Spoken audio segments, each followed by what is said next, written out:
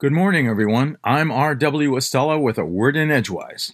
Today is the 28th of November, the 332nd day of 2022, leaving us a synchronous and lightning-quick 33 days until 2023. But first, to finish out this month, a few lines from Thomas Hood's November. No comfortable feel in any member. No shade, no shine, no butterflies, no bees, no fruits, no flowers, no leaves, no birds, November. In 1843, the year before Thomas Hood wrote this poem, London, where he was living, had been suffering periodic smog caused by the air pollution from the burgeoning Industrial Revolution.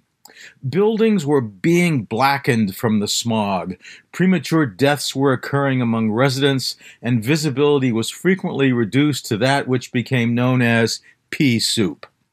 Subsequently, a parliamentary select committee set in motion various efforts that would culminate a century later in their Clean Air Act of 1956, significantly reducing London smog by enforcing smokeless zones.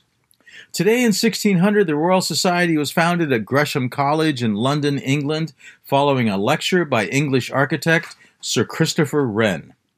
Today in 1720, pirates Anne Bonny and Mary Read were tried and found guilty of pirating and sentenced to death in Spanish Town, Jamaica, but discovery of their pregnancies would win them stays of execution. Today in 1775, the America's Second Continental Congress formally established the Continental Navy. Today in 1893, for the first time, women voted in a general election, which happened to be the New Zealand general election. Today in 1895, America's first automobile race, hosted by the Chicago Times-Herald, included 6 cars over a distance of 55 miles from Chicago to Evanston, averaging 7 miles per hour, and won by Frank Duryea. Today in 1919, American-born Lady Nancy Astor was elected as the first female member of the British House of Commons. Today in 1978, Atlantic Records released Briefcase Full of Blues, the debut album by the Blues Brothers, Dan Aykroyd and John Belushi, topped the chart and became the best-selling blues record of all time. Heavenward in the southern sky tonight and tomorrow night after sunset, a thick, waxing crescent moon will hang low 4 degrees south of Saturn in the constellation Capricornus the Sea Goat. The image of the sea goat and its defiant head brings to mind human beings and their general defiance of science, as we've aptly proved going on 3 years with COVID.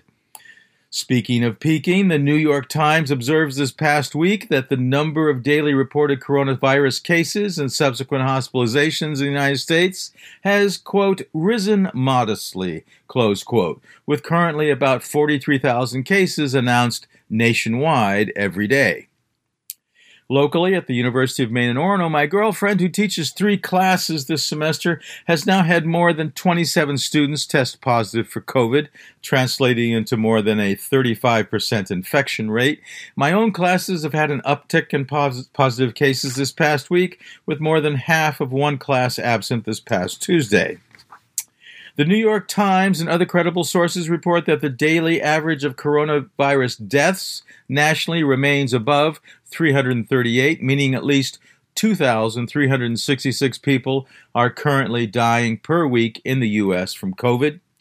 The United States to date has had 99 million cumulative cases of COVID since the first reported instances of the disease on January 21st, 2020.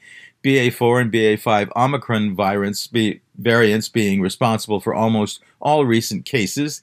Therefore, we continue to be the world's leader in COVID, with 16% of the world's 641 million cases when we're only 4% of the world's population.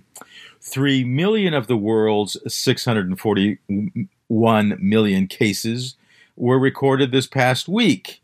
Elsewhere on the planet, the major industrialized nations continue to hold second through seventh places, ranging from 45 million cumulative cases in India to 38 million cases in France, 37 million in Germany, 35 million in Brazil, 27 million in South Korea, and 25 million cases in the UK since the beginning of the pandemic more than 2.5 years ago.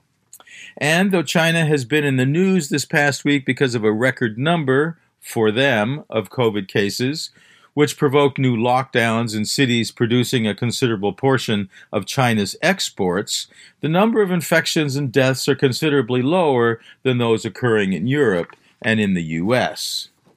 On the fatal front globally, current numbers of deaths due to COVID are officially at 6.7 million, while COVID deaths here in the United States, according to Johns Hopkins and other credible sources, are presently at 1.2 million.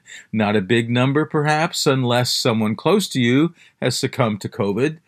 Worldwide, more than 12.9 billion doses of vaccine have been administered, but remember that only 68% of all Americans are vaccinated, and only half of those vaccinated have had a minimum of one booster shot since.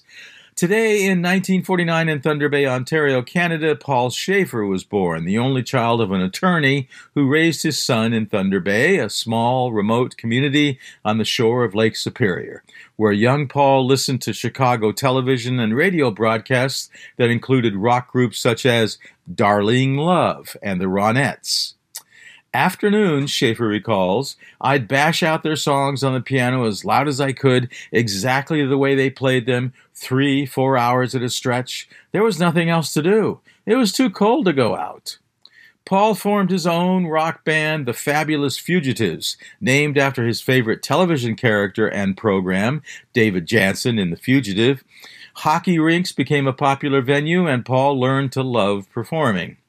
Studying law at the University of Toronto was followed by a series of jobs as a musician in theater and on television, leading to playing piano on Saturday Night Live, where he helped put together the successful Blues Brothers routine of John Belushi and Dan Aykroyd. David Letterman says that he never considered anyone other than Paul Schaefer for the role of musical sidekick on Late Night with David Letterman. Schaefer has observed, I started playing in a rock and roll band in high school, which gave me something to do on weekends, but alas, I never learned how to dance, because I was always playing at the dances. That's why most musicians don't dance. Have you noticed that? A little theory I have. Today it's also the birthday in 1628 of English minister and author of The Pilgrim's Progress, John Bunyan. 1757 of English poet and artist William Blake. Of German social philosopher and co-author of the Communist Manifesto, Friedrich Engels, in 1929 of American songwriter and Motown founder Berry Gordy, in 1933 of American actress and Peyton Place star Hope Lang, in 1936 of former Colorado Senator Gary Hart, and of American jazz drummer Roy McCurdy, in 1943 of American singer-songwriter Randy Newman, in 1950 of American actor Ed Harris, in 1956 of American country singer Christine Arnold. From Orono, Maine, I'm R.W. Estella with a word in Edgewise. Here's to the 11th week of autumn.